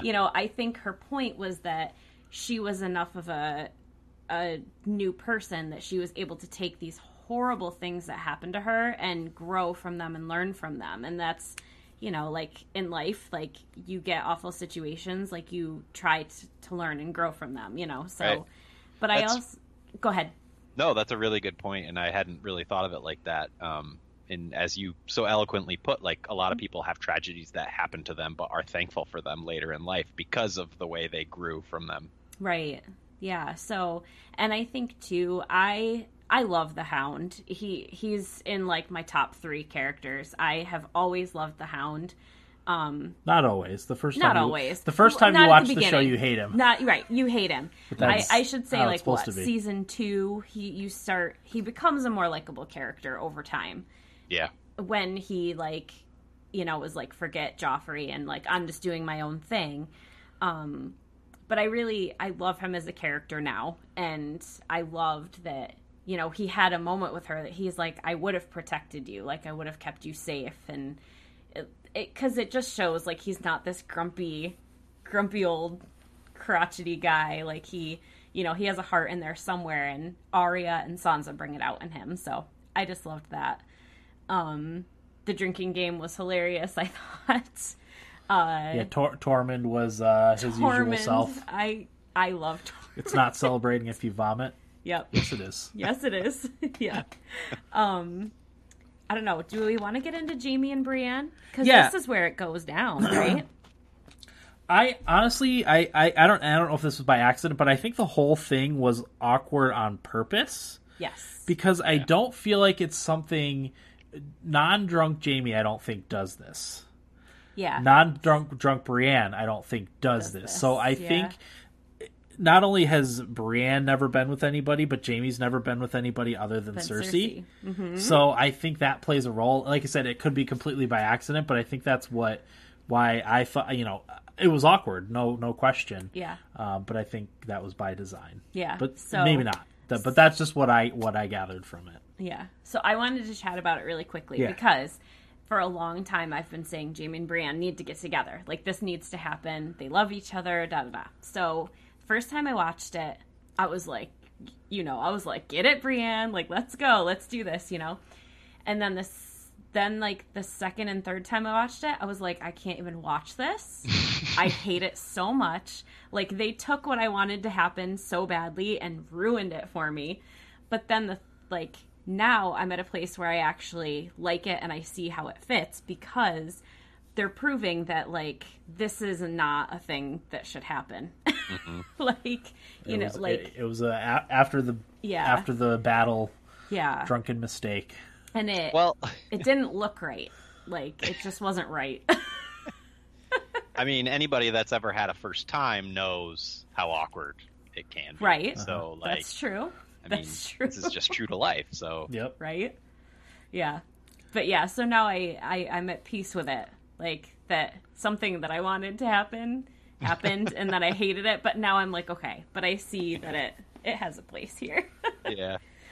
And I agree totally with the Jon and Dany stuff too. Yeah. I think I haven't felt bad for Dany in a really long time, probably since season 1. Mm-hmm. So to see her vulnerable, like you were saying, that's a big deal. And I do think she's headed towards a very disastrous end, which is sad because we're going to all fall in love with her again and then they're going to rip her from us. Yep. Because that's what they do. Yep. So next scene is at the war table where the remaining northern forces and Daenerys forces, they make a plan. There's a lot more of the army left over than I had initially thought. Yeah. And I don't know if they never explained it, but I don't know if they kept reserves somewhere else. But it seems like most everybody got wiped out. But that turns out that's not the case. They apparently only lost about 50% of their forces. Yeah. That's. I don't. Did they keep people at White Harbor? That was never explained. No. But well, yeah, and that's. That's you, Dan, doing your. I was confused. You're doing your filling in the blanks, which you're good at, but that totally didn't work for most people. Yeah.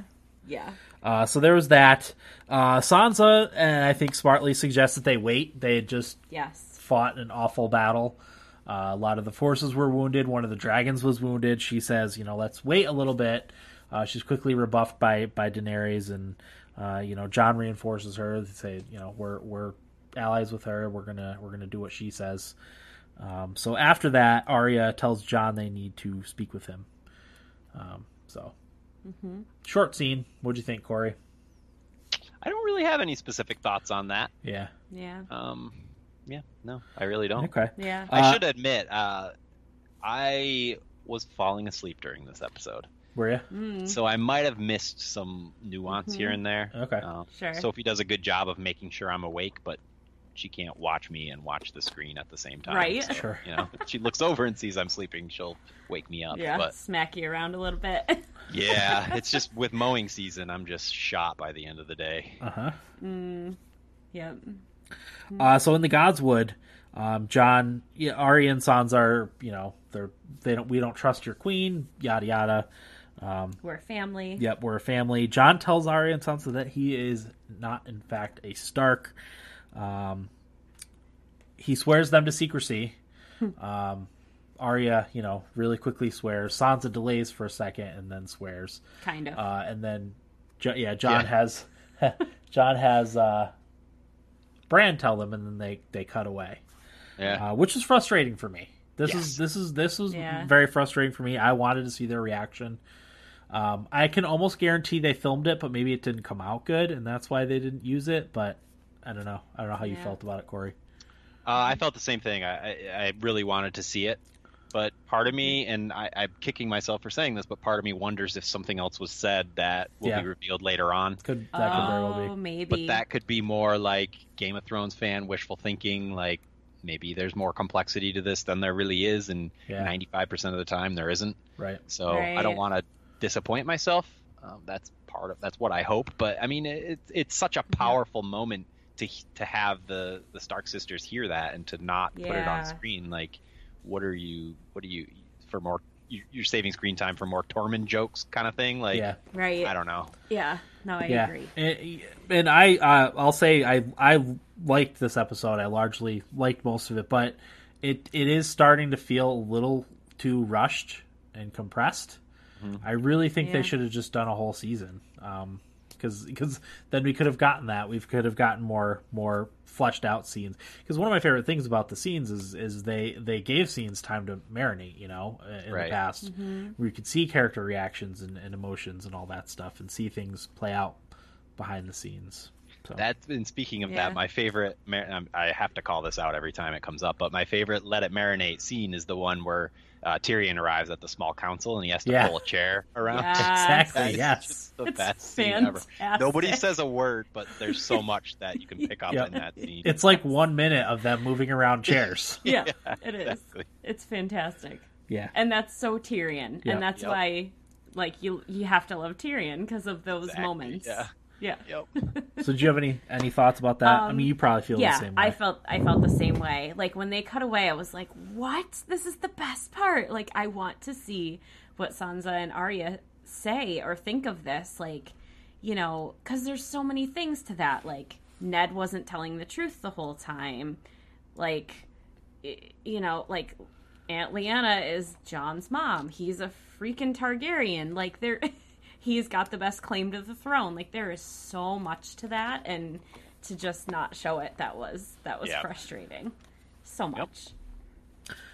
So the next scene, a tavern in the north, and Tyrion is pressing Jaime about sleeping with Bran. They joke around about it, and Bronn pops into the tavern in the north, all angry and carrying a crossbow. Joffrey's crossbow. He cracks Tyrion in the face, gives him a bloody nose, threatens to kill both of them, and in the exchange, Tyrion promises him Highgarden because Cersei had promised him Riverrun, so he wants double Riverrun. So, Of course he does. what were your thoughts on this scene, Corey? I was glad that I was somewhat vindicated in my belief that Bronn is motivated solely by Yeah, material Yeah. rewards, because I do think if he didn't believe that Tyrion and Jaime their side would win, I think he would have killed them. But I think He looked it. yeah, I think he's a pretty smart guy too, and he's waiting to see who wins yeah. in Yeah. order to figure out who's going to give him his reward. I thought he came across a lot more aggressive than I would have thought. Yeah, I was really surprised. I was like, whoa, is this Bronn? Like, he was such an ass. Like, he's an ass anyway, but he was like a mean, Yeah. aggressive ass. And I was like, what? Yeah. But that was it. That was just my thought. Do we know where he went after that? Like, is he kind of traveling with them? Yeah. I Because think if it's me, I'm throwing him in the brig and I think he's figure it out once the right. war's over. I think he's Right? laying low. I know he doesn't want to be in King's Landing for obvious reasons. Yeah. See, so- if I was after that encounter, though, if I were Jamie and Tyrion, I would be terrified. I'd be like looking over my shoulder all the time. I would want to have him killed, probably. And they just seem to brush him off. If he had come in and been like, "Look, this is what your sister offered me, giving you guys a chance to give me more," and had a conversation and wasn't all angry and threatening, know, Lannister always pays his debts. Well, the debt might be a crossbow to the head for Bronn, Yeah, like I would not have brushed it off as easily as they did. Yeah. Like, it makes me nervous that he's just going to show up and pop him one. But I feel like if they did that to us, that would be terrible. Because if Tyrion and or Jamie pass on, it needs to be more than, like, a crossbow to the face, and that's it, Like, or the it's back. Gotta be more. Right, or the back. Even worse. Right. Although, that's You how would've said the same Tyrion about killed Tywin. Tywin. Shot to death on the toilet. Yeah. But Well, that was perfect. It was a great scene. Yeah, that was perfect. It was fantastic. Poetic. Yeah. So there's that. So the Hound is headed south. Yes. And Arya joins him on his journey. It's my favorite part. They have another nice moment. So yeah, they're both headed south to take care of unfinished business. Yes. Neither planning on returning or coming out of this thing alive. So. Yep. Yeah, the Hound, is one of my favorites. Arya is one of my favorites as well. So, I love that they're going to be together again. I love how he was like, if I get hurt, will you leave me to die again? And she's like, probably. And he laughs, like that. I don't know. I like seeing that he's more than just, again, a grumpy old guy that has seen too much war, I love their interaction. So I know it won't be as much as in the past, but I'm glad to see them back together again. And I love how she's like, he's like, you're a hero. And she's like, I don't like heroes. Like, she just, like, defeated the Night King and all of the army of the dead. And she's like, meh, I've got unfinished business. I'm not done yet. And it's like, do you know what you just did? Like, and she just doesn't care. Yep. So the next scene shows Rhaegal kind of recovering, flying around a little bit. Man. And then it cuts to Tyrion coming up to Sansa on the battlements of Winterfell. He pleads with Sansa not to antagonize her, because Sansa's... Not to antagonize Dany? Yeah, Daenerys. Yeah. And Sansa's also upset about Jon heading south. So... At that point, she presumably spills the beans to Tyrion about Jon's birth, because she says, "What if there's a better option, as opposed to Daenerys?" So, thoughts, Corey? No thoughts other than, again, we didn't see their conversation. What exactly right? was said, right? Yeah. And it makes me wonder why. Yeah. Like, are they maybe... I don't know. I mean, maybe...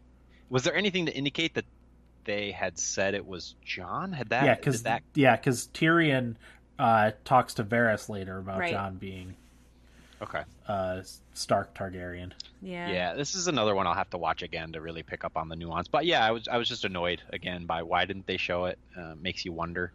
Sansa is becoming a little bit of a mini Cersei, in my opinion, which also worked for me. It kind of made sense in the greater context of the show. That's another reason why I think this episode really worked for me, is we saw like character growth and some changes and character arcs kind of reaching their peak and changing over and stuff like that. So yeah, I liked it. She's playing the game now. Yeah, she is. Yeah, I was like, when she, when Tyrion was like, "Are you all right?"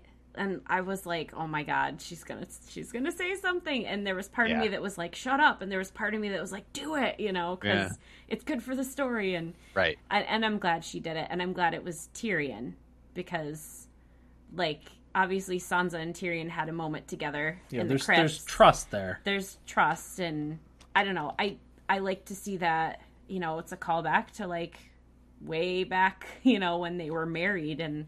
Like, it's just nice to see that she's, like, come around, like, she's grown, and, she's like, I can trust him because I know he's a good person, and I just like to see all of that coming together. she's a major player now rather than Oh, just yeah. a pawn. Oh yeah, I mean, even like her dress was very Cersei. Her hair has been very Cersei for a while now. Like, she's got a lot of Cersei-ish things going on, so it's pretty cool to see. Next up on the list, Jon's goodbye. So he says goodbye to Tormund, Sam, and a pregnant Gilly. One thing of note is that he wants Ghost to return north of the wall to Tormund. Tormund is going to take the wildlings back north of the wall after the winter storms are done. And doesn't say goodbye to Ghost. They'll be back. They'll both be back. Do you think? Yeah. Yeah, I hope so. I mean, I think so. really, and Val said this, and I thought it was brilliant, is that we just assumed Jon said goodbye to Ghost, like, off screen, off Yeah. camera. Again, Yeah. sure, but like that doesn't make for good TV. No. Yeah. The only reason that I would say maybe he did is because when Jon's getting ready to leave, Ghost looks at him and like whines and whimpers. So I almost feel like he knew that like he was him and like he would be separated from Jon ahead of time. But like if he didn't say goodbye to him, that really is crap. Like this is my least favorite part because like Now everyone it's wants an him to die. animal. Like I don't know. Watching the Didn't they- animals die is way worse. They also indicated that Ghost had a pretty substantial role in this season, and we haven't seen that yet, right? He hasn't done anything. Yeah, We I haven't mean, seen he him. was So, in the I mean- battle, but we didn't see him fight. Yeah.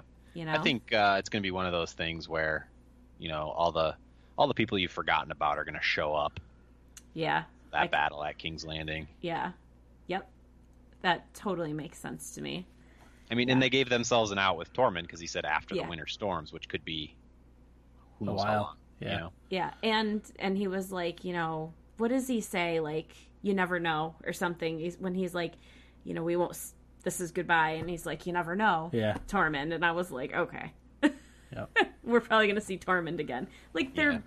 they're BFFs. Like I can't imagine he's just gonna let Jon go and go live. Because I mean, the other thing I was thinking is if Cersei does win, like she's gonna come and get the wildlings, right? I mean, everything's gonna be hers in her mind, so she's gonna take care of them eventually. Yeah. So Next on the list is Tyrion and Varys on the ship on the way back to Dragonstone.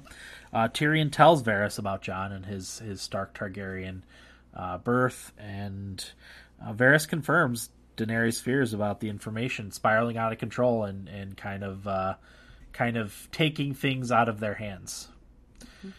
He says specifically since 8 people, because Tyrion confirms that 8 people know, and Varys says, well, that's information now. It's no longer a secret. Pretty soon, hundreds of people will know, and it's just going to snowball. So, well, Varys knows, everyone's gonna know, yeah, right? yeah, That was my thought. Yeah. Same thought. yeah. What'd you think, Corey? Yeah, it's going to be information that's weaponized. I thought, is this when they talk about what to do with Dany as well? No, that's their next. Yeah, that's like scene. later. Yeah. You can bring that up. They're kind of the same Yeah, thing. same So, type of scene. yeah, it's Tyrion and Varys in Dragonstone talk about the problem of Jon, with Daenerys becoming increasingly unhinged with the loss of some of her allies and stuff. Varys seems to be leaning towards Jon for the Iron Throne. He thinks he's the only one that's going to bring the North back into the fold of the Seven Kingdoms, because he's part Stark, and then Targaryen has the birthright to be on the Iron Throne, and the Stark part of him can bring the North in. Yep. Because it doesn't seem like Sansa's going to want to rejoin the Seven Kingdoms at all. So, Yeah. So another part that really worked for me, and again, I don't remember if it's this scene or somewhere else, but when Tyrion basically pleads with Dany and says, like, I'm begging you, do not do this. yeah, For me, that was like 2-layered, because it's him saying, like, don't kill all these innocent people. And then it's Yeah. also him saying, if you do this, we have to betray you. yeah. Yeah. That's how I took that. Yeah. Yeah, because he knows Varys, and that part's brought up in this thing. Like, Varys is for the realm. Like, he's Right. trying Oh, yeah. to protect and help the little people. And with Daenerys becoming increasingly angry with Cersei and her actions, and really like not being able to win the war. Yeah. Both the war on the field and the war of information. You know, Qyburn kind of has control of information. Yeah. How it's viewed in the hearts and minds of Westeros, the Westerosi too. Like she's kind of losing that battle too, obviously. Right. So yeah. I mean, But at the end, Tyrion pleads with Varys, like, please don't. So you wonder what Varys has in mind for Daenerys. If he plans on trying to kill her, or what? Like, what's happening here? I think that was the message I got loud and clear. Yeah. Like, because Tyrion was, like, looking at him in, like, slow motion, like, don't do what I know you're probably thinking about. And Varys was like, I'm just being honest. Yeah. Like, if he's done with her, he's done with her. Like, we know Varys, you know, like you said, is true to the realm, and he doesn't think Dany's the right person. That's it for him. You know, his mind's made up. Yeah. So that's going to get real ugly. Yeah, so we jumped ahead a little bit, but in the return to Dragonstone, Daenerys and her fleet are ambushed by Euron, and Rhaegal is killed in the process. Yeah. With some scorpion bolts, and Missandei is captured also in this scene. A lot of people didn't like this with Daenerys getting ambushed. Yeah, I'm one of those people. That was an egregious plot hole to me. Do you think? I really do. Like, and it's just the biggest issue I have with it is it's something that could have been easily explained with one quick little scene that wouldn't have been very expensive, that wouldn't have had to take up a ton of time. Just them hiding a little bit better, and Dany flying over in the dragon and not seeing them. Yeah. And that would have been enough. I would have been like, okay, they were just picked a really good hiding spot. She tried, but she didn't see him. What was the first thing you would do if you had a dragon? Like, do some scouting, right? Yeah. Yeah. This scene did not make sense to me at all. Well, here's the thing. I think there's a little bit of hubris at work here. Let's be honest, Daenerys and hubris. But I also think part of it too is naval threats or ships and stuff weren't ever a threat to the dragons, right? Ships burn up when they're with dragons. I don't think she had no idea that they had equipped the ships with the dragon killing weapons. So maybe she just didn't care. Okay. All right. So if it's hubris, all you got to do, have a little scene where Dany's angry and jumping on the dragon, and somebody says, "No, don't! Like, we're not ready," or something like that. And then you explained hubris, Fair right? enough. Very easily. Your second point is probably a much better one and makes more sense, but it's still like, okay, it still doesn't work. Yeah. In my opinion, even if that is the reason. Oh, I didn't like it. Don't get me wrong. Yeah. I didn't like this part at all. I just, I don't know. I can't put my finger on all of it, like, right at this second, but I don't know. It was just like, I wish that she had listened to Sansa and taken, like, a little bit of time. Because if they had maybe even had one more day, they might have been like, should we think about threats where we're going? Like, what could be, what traps could they have set for us? Because Dragonstone is not far from King's Landing. Yeah, and we've been fighting this huge war and not even thinking about Cersei and Euron. So, like, could we take some time to just digest maybe what could be out there? Right. So I think maybe it was showing that she was just rushing into it too much, and that's the start of her mad queendom or whatever. Right. Like, that she's just rushing because she wants to win it all, and it's not the way to do it. After you said that, Val, I almost wish that Sansa had said as much. Like, let's slow down and think about this, because, I mean, the reason she gave was that the soldiers need to rest. Right. But if it was like, let's slow down, take our time, and think about this, then that would play into Dan's point about hubris, and that other scene might have worked right. pretty well. Yeah. The dragons get shot down, but anyway. So a couple things from there. Let's see. King's Landing. It cuts to King's Landing. It shows Cersei bringing the civilians into the Red Keep for meat shield defense, essentially. She lies to Euron about the pregnancy. If she is indeed still pregnant, it would be Jaime's baby and not Euron's, because we know she was pregnant beforehand. And then it shows Missandei in chains. This is a great scene, and we talked about this. It's very clear that Cersei does not like Euron. To us. The acting. How could you? Well, right? That's just it. But she's repulsed by him, like literally repulsed. Someone posted on Facebook, but like someone posted on Facebook, like the last 10 minutes of this episode alone, Cersei deserves all the awards for Best Actress Anywhere. And like, I totally agree. Because hate her as much as you will, you hate her for a reason because the acting is out of this world. Like, it's so good. Because you can tell she's like, I'm pretending to like you, but I really can't stand you. Don't touch me. Like, and it was I really so liked good. jumping ahead a little bit though, but it's to your point about her acting. I really liked the moment where she touched Miss Andy and said, "If you have any last words, now would be the time to say them," because there was still like, it wasn't necessarily regret, but compassion. Yeah, There was compassion in her terribleness. Yes, Yeah. I agree. Yep. Let's see, where were we? Just a couple quick things. The Dragonstone War Council, Varys levels with Dany. He says, "Look, if you ever want it, or here's where they talk You're about making previous. a mistake. Yeah, you're making a mistake. Please don't do what you talked about, Corey. Please don't do what I think you're going to do. Burn King's Landing." Daenerys agrees to give Cersei one last chance with a parlay to surrender the throne, and surrender with her life and save the people of King's Landing. We already kind of covered that. Back at Winterfell, Jaime finds out about Euron's ambush of Daenerys and the death of the dragon. He decides to head back to King's Landing, much to Brienne's chagrin. She pleads with him to stay and not go back to King's Landing. How'd you feel, Corey? I didn't like that.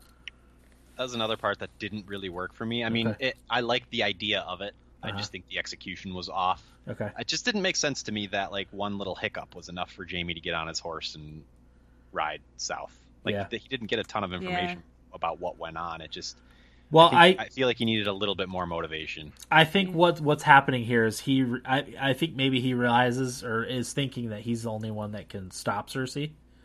Yeah. You know, when you hear that the Daenerys' fleet was ambushed and one of the dragons was killed, like he just saw them tear up an army of Dead. 100,000 dead.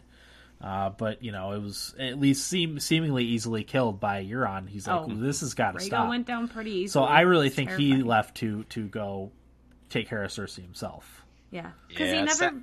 Go ahead. I was just going to say, sadly, I did get the impression that was Jaime and Brienne's last interaction. I could be wrong. Yeah. Oh, I think it will be. Yeah. I don't know, because Jaime never makes it clear. Like, he's like, I did this for Cersei, but he never makes it clear why he's going back. Because he loves her or because he knows he has to destroy her. Like, you know, it's nuanced there. Yeah. And then the last scene. So it's outside of King's Landing. Tyrion and Qyburn parley with Tyrion. It's the little bit of Daenerys' army that's left. Yeah, and then like the entire defense force of King's Landing. So Tyrion and Qyburn parley. Tyrion pleads with Qyburn for help in ending the bloodshed. And when they get nowhere, he walks right up to the walls to his own, detriment of his own personal safety, potentially. Oh, yeah. I thought he was done. Pleads directly to Cersei. He's like, you're not a monster. Don't do this, if not for yourself, but for your child. Doesn't work, like you said, Corey. Cersei says, Missandei, if you have any last words, now's the time. So Missandei yells, Dracarys. Very, very well. Yeah, very well. And the mountain executes her, and she tumbles off the ledge there. And Daenerys' face after that, she's just quivering with rage. Well, yeah, another of her close confidants. That was her last friend. It was the last one, really. So I know Grey Worm's kind of a confidant, but I wouldn't consider Grey Worm to be a friend. Yeah, right. No. Like Missandei, like Jorah. Yeah. So hey, yeah. Whatever happened to the handsome dude? Dario? Did he die? No, she left him in Marine. In Marine, yeah. To run Marine. Yep. Couldn't remember. So he's going to show up along with I think Yara he is. and Yara Tormund and Howland Reed. I really don't think we're going to see Howland Reed at this point. Probably too late. What I wish we Nymeria? had. Is Ghost going to go get Nymeria and all of them? Well, Nymeria would be in the Riverlands, so they're going through there. And she had a whole pack with her, right? When Arya saw her? Mm-hmm. Yeah. Nice. They're all going to show up. Wouldn't that be amazing? Yeah. And I have guessed, I think a lot of things are going to show up. I think it's going to be huge. I hope it's going to be huge. So, what did you think about the last scene, Corey? I loved it. Yep. Really loved it. I thought the choreography was great. I thought everybody's dialogue was great. Tyrion was great. Val, like you, I thought he was gonna die. I'm glad he didn't, but Me it too. really, the tension was there. Oh, yeah. And it was just desperation, I feel like, on Tyrion's part. He's like, if I don't do this and get a result, then things are going to be real bad. Yeah. And I think he Yep. really wanted Cersei to back down because he doesn't. I still think that he's going to have to end up betraying Dany. Yeah. And because Cersei didn't, he knows, like, oh my God, like, we're going to try to kill my sister and I have to betray Dany. Yep. I don't know. There's He's a lot. got a There's a lot of mess. layers there, which is nice because I feel like there haven't been any layers in the last 3 episodes. Yeah. Yeah. I agree. Yep. I also really like the scene. A lot of people hated it. They're like, why didn't Cersei just kill everyone there? Can't. But yeah, no, like a thing. people tried to explain what a parlay was, and Reddit wasn't having any of it. Yeah. They can't. They're like, Cersei blew up the Sept of Baelor, but she's afraid to, kill her most hated enemies, outside of the gates of King's Landing. But it's not the same situation at all. It was a parlay. She, despite having some unhinged moments, the Sept of Baelor could be blamed on just the cache of wildfire. No one probably knows that Cersei is the one responsible for it, other than maybe some of the higher ups. But she's also, she has to rule a kingdom afterwards, and if the lords of Westeros know that she murdered, some enemies Everyone. who were trying to make peace outside the walls, that's not going to sit well with the lords of Westeros. Yeah. Or the people if they find out. So that would have just been ridiculously stupid in my opinion. I think she's trying to goad Daenerys into doing something stupid, and I think she played that perfectly. So Yeah. Yeah. but yeah, that was almost universal that people were like, why didn't Cersei just kill Cersei just kill everybody? But I thought it was fairly obvious that she couldn't. Right. Yeah. Yeah. Because she wants Dany to kill the innocents. Right. I mean, yeah. She's got to make And Dany be the look bad guy bad. and protect Yeah. Westeros from the monster. Right. Right. Exactly. Yep. She's got to. Cersei's got to be the hero. So Yeah. ultimate thoughts, real quick. I'm happy. Yeah. I'm happy with this episode. I was happy with it too. Yeah. Like I said, a few minor problems, but most of it boils down to I just think they should have filmed 10 episodes. They're Yeah. trying to cram a little Yeah. too much into too little time. I'm still like how are they going to wrap everything up? Yeah, It's 2 more episodes at this point. Like there's so much. So Yeah. I just hope it all at least kind of works. Yeah. I actually, I don't think I told you this. I hated this episode the first time we watched it. Oh, did you? I did. And I think there were a couple of reasons. I think the ghost thing really bothered me. I think Rhaegal bothered me. And I think, so for me personally, the whole Night King, the whole Battle of Winterfell was such a powerful episode for me personally. Because the last song, the music and the whole how Arya came in and killed the Night King, it was so powerful to me for some reason that this episode, I knew it was going to be like this, it was going to be the aftermath of that, but it took me watching it a second time to be like, oh, this was fantastic. I was still just on a Night King, Arya's awesome high. I almost needed a little more time to get away from that high of the Night King's gone. Just for me, because I know a lot of people didn't like the Battle of Winterfell, but I really did. So I think it was just timing for me, because now I'm like, this episode is so good. Yeah. Just because of the characters and everything. So it's fantastic. Well done. Yeah, I dug it. It felt like a return to Game of Thrones for me. The political intrigue stuff is why I liked the episode, the show in the first place. So Kind of makes you wonder what it would have been like if all along there was no Night King, no threat of the dead. yeah, it probably wouldn't have been that different.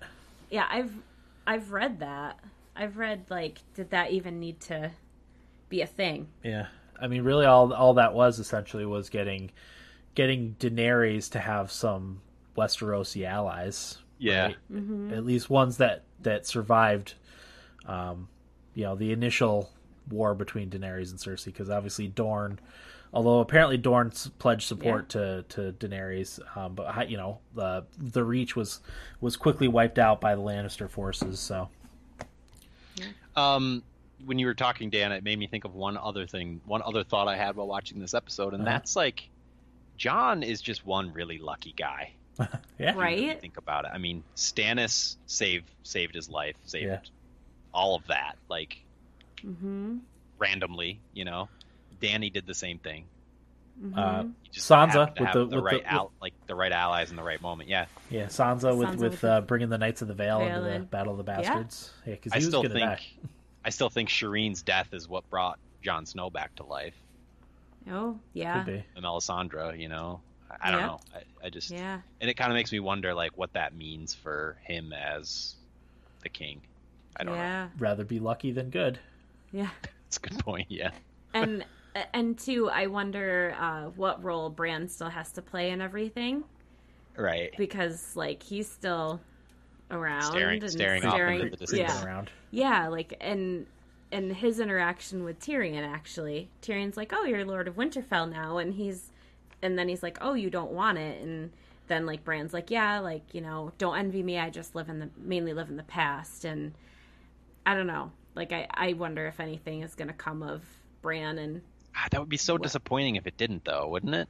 right. Like we have to get something more from Bran, but like what is that going to be, you know? Yeah. Because now he's not, like, he's in Winterfell, so what, you know, Right. and they're obviously going to be in King's Landing for this next episode, so I don't know.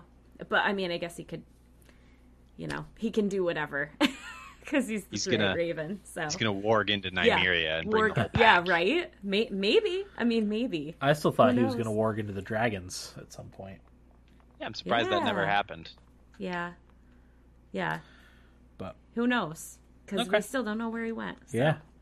So we got 2 more episodes. One at Mother's Day this Sunday, Mother's and Day. then the series finale. So Cannot wait. I can't wait. I'm so excited, but I can wait because I'm like, oh my god, it's gonna be over. Like, what do we do?